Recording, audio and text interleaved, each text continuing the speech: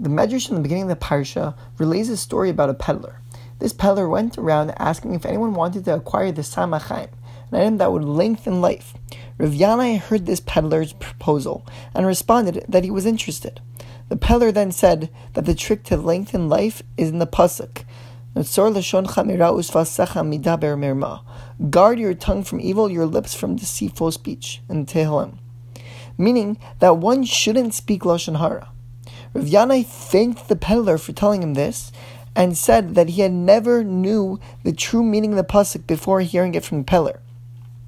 Rav Druk and the Eish Talmud questions why Rav Yanai thanked the peddler for telling over this pasuk. Did Rav Yanai not know the true meaning of this pasuk before hearing it?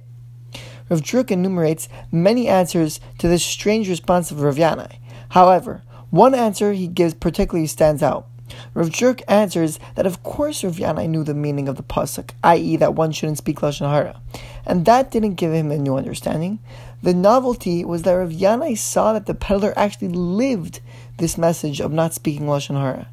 Any child or adult knows that one shouldn't speak poorly about others, but there's a difference between knowing something intellectually and living by it. Even though this individual was a peddler who deals with many people daily and would have plenty of reasons to speak badly about others, he held himself back from speaking negatively. There are many beliefs that we have. Not only should we know that they are true, but we must put them into action.